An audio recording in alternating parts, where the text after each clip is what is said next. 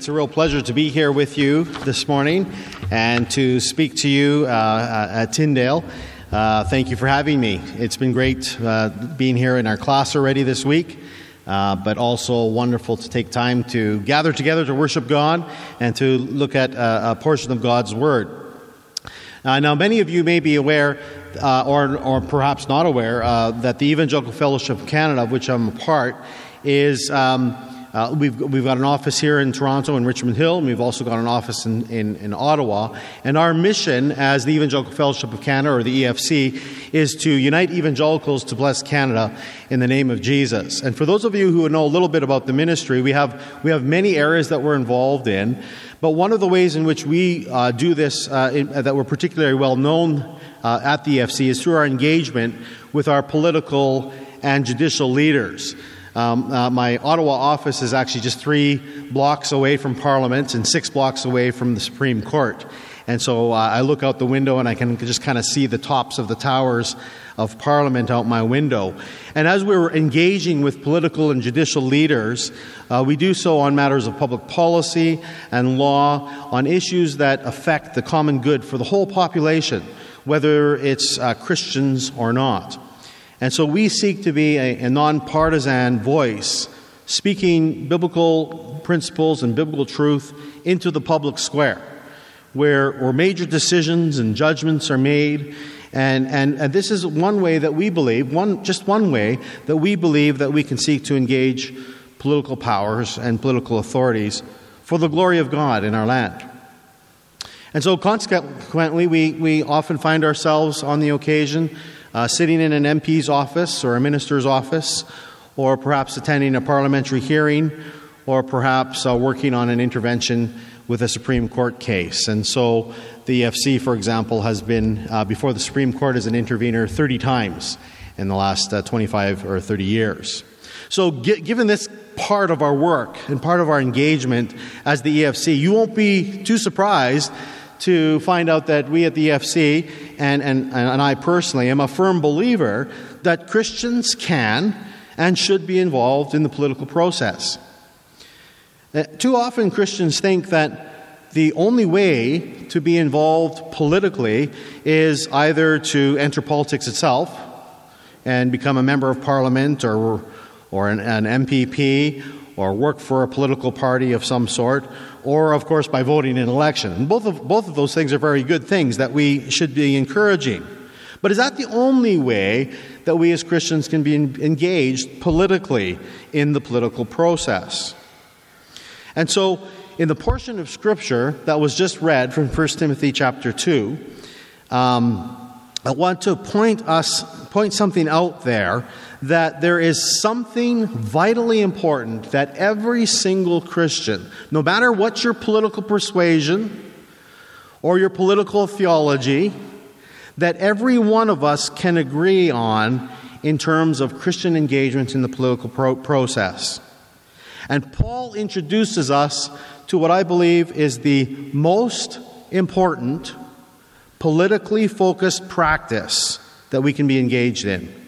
And you might be surprised to find out that political practice is prayer. Prayer.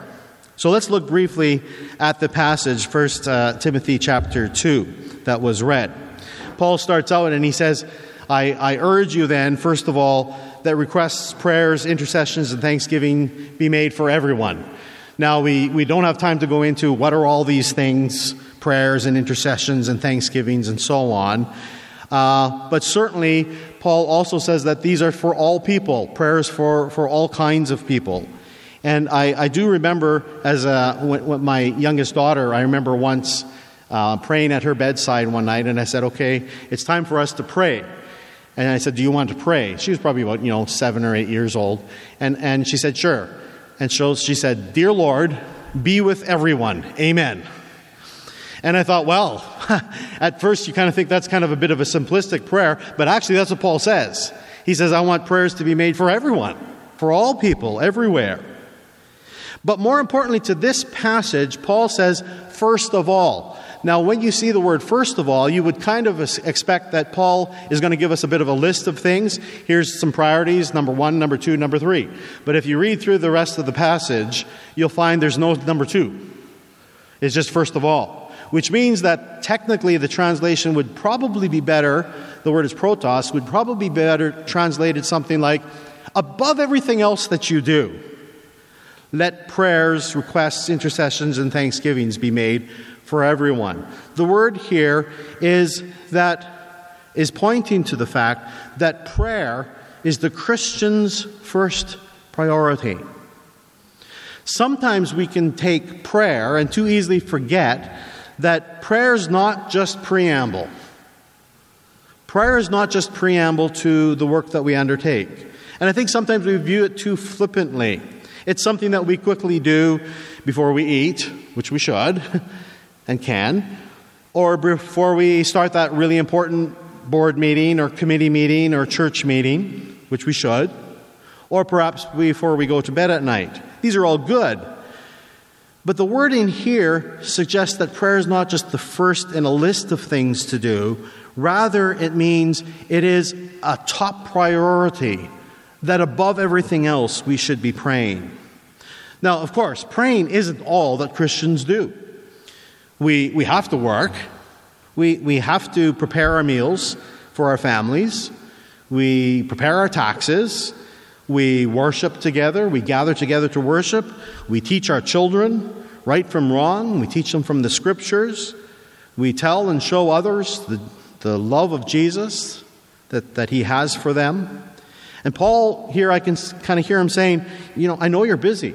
I know you're busy serving the Lord. I know you're busy serving your family. I know you're busy serving your church and serving your community. That's all good. But above all else, he says, be sure to pray.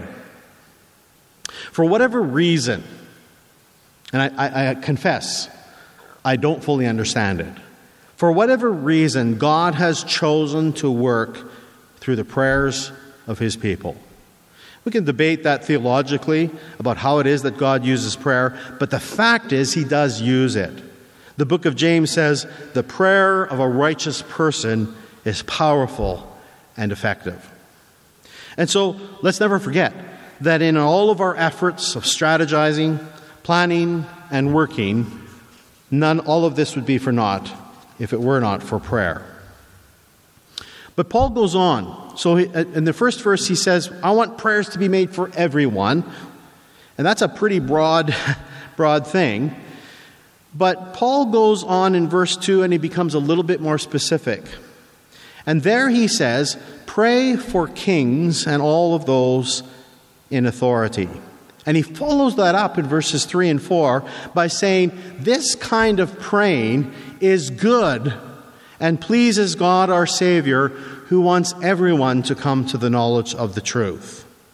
In other words, Paul says that praying for everyone, and more specifically, praying for the kings and for all of those in authority, and the text seems to indicate those who have governing authority, our political leaders, Paul is saying this is a good thing.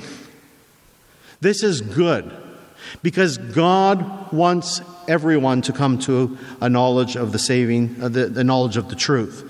Paul uses the word all 7 times in this short passage. He has this universal scope of concern of the gospel. The gospel is Catholic. And that what that means, it's wonderful saying that in this building. Now, the gospel is Catholic.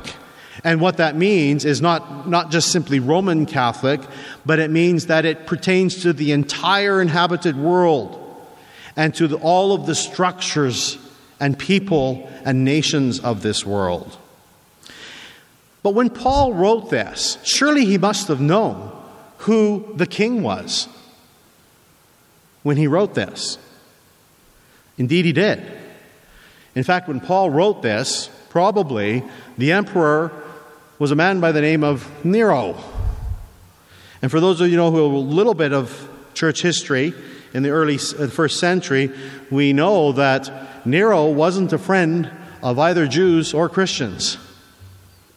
And yet Paul, the apostle, the Jewish follower of Jesus Christ, asks and implores his readers, pray for the king.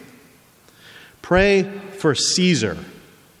Pray for Emperor Nero. Who knows? Maybe even Nero may come to know Christ. It can be tempting for us to think that somehow, in some way, we are relieved of praying for leaders who may not favor us and our Christian beliefs. And especially that we're relieved for praying for those leaders who might even deny God or mock his reality. And we certainly know that many people around this globe are under such situations. But Paul knows Nero does not like Christians, and yet he says, pray for him anyways. That means that in our context, we don't have a king, we do have a queen, but certainly in Canada here, we have a prime minister, we have MPs, we have premiers, we have mayors, we have these political authorities who are there in their offices, and God says that they're there for our good. This means that as we, as the Christian community and as the Christian church, pray privately and perhaps more importantly, corporately, for our prime minister and our premier and our ministers and our MPs and MPPs, these are all good and pleasing to God our Savior. But why? Why does this please God? Why does prayer for the king and for the political authorities please God? Elsewhere in Romans chapter 13, Paul says that the governing authorities are there because God has instituted them. Therefore, it seems that God is pleased when we pray for these authorities, because in so doing, we acknowledge that they are under God's authority. To pray for them is to acknowledge they're under the authority. And so as we pray for the authorities, we need to pray and do so with a genuine desire that these authorities would lead and govern with wisdom, with guidance from God. We should pray that they would lead the country in such a way that all of us, whether we're Christians or not, could live in peace and quietness, as he says in verse 2. Pray for all those kings and all those in authority, that we may live peaceful and quiet lives in all godliness and holiness. We should be praying for peace in the land. We should be praying for peace in the international situations. We should be praying for the peace talks that are going on in North and South Korea. These are elements of prayer that please God, our Savior, who wants everyone to come to the knowledge of the truth. The more we pray for them, the more we acknowledge the sovereignty and the goodness of God who puts these leaders in their place, even if and when we might not like them. Which leads us really to the third point from this passage, and that is this. Praying, and I've kind of intimated this already, but praying for the political authorities puts them in their proper place. As I mentioned, Romans 13 tells us that political authorities are there for our good. God has instituted the political authorities for our good. But sometimes political authorities move beyond the spheres of responsibility that they have been given by God. They move into areas that should be left to others. Certainly, politicians and political leaders want to help. They want to solve problems, to build a better society. But sometimes there's a temptation to act as if they have the answers, as if they can solve the problems that they really can't solve, or to think that they can determine that which is right and good for all people. Which is why Paul then goes on in verse 5, and he says, "For there is one God and one mediator between God and man, or between God and humanity, the man Jesus Christ." There's one mediator between God and humans, the man Jesus. What does this mean?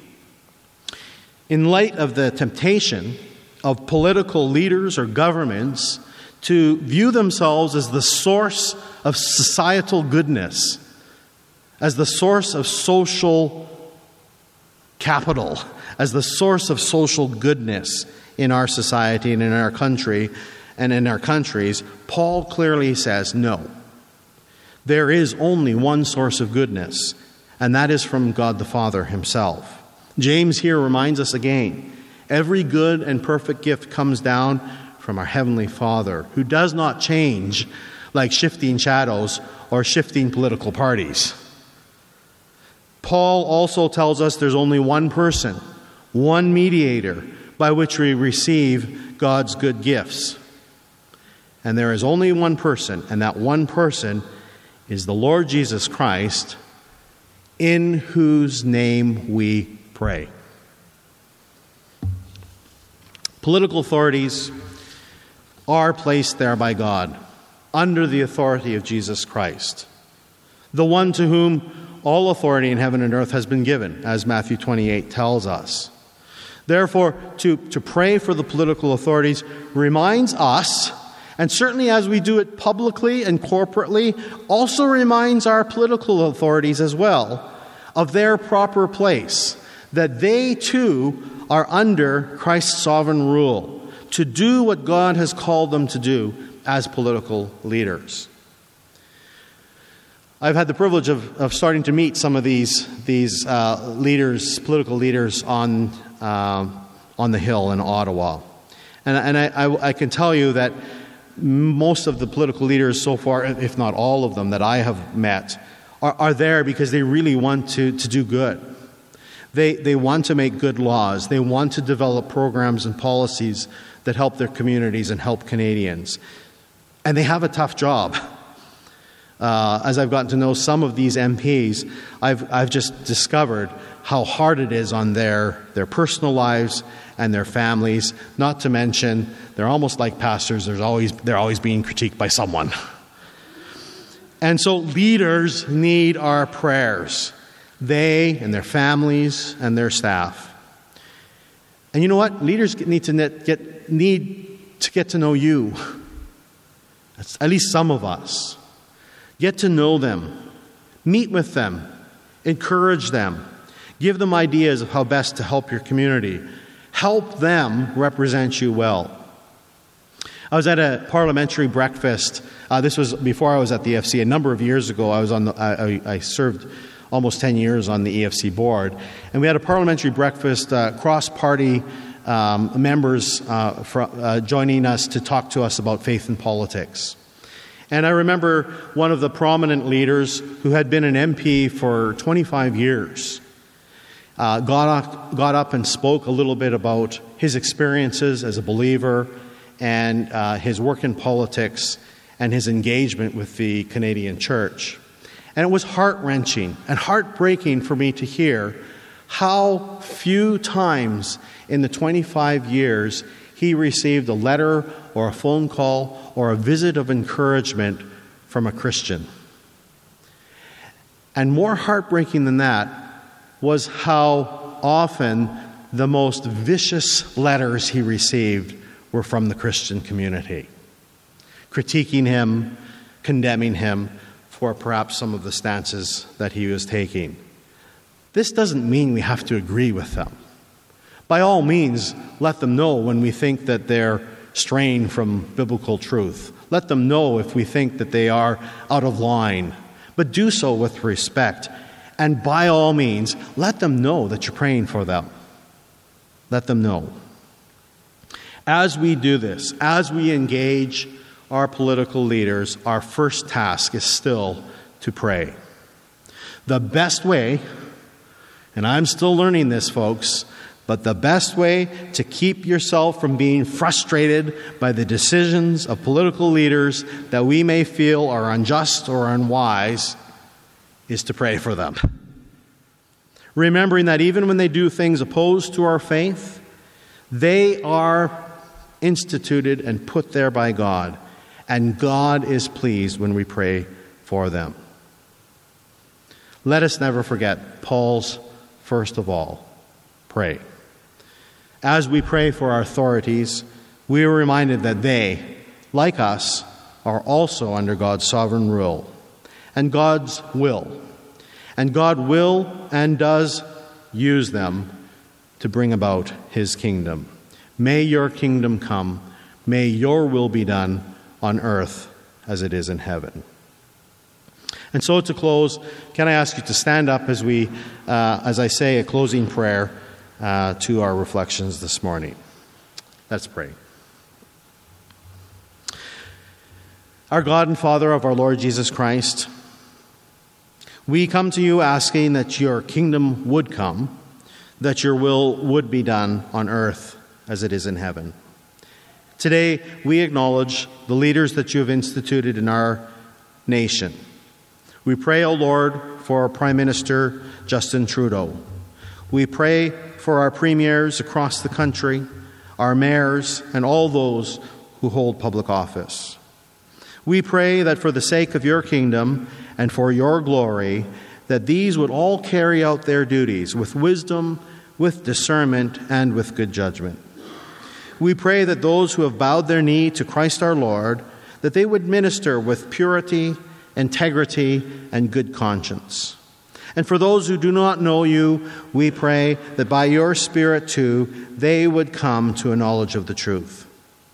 And finally, Lord, we pray that your church would live in unity, in the power of the Spirit, and with the aroma of Christ amidst the people of our communities.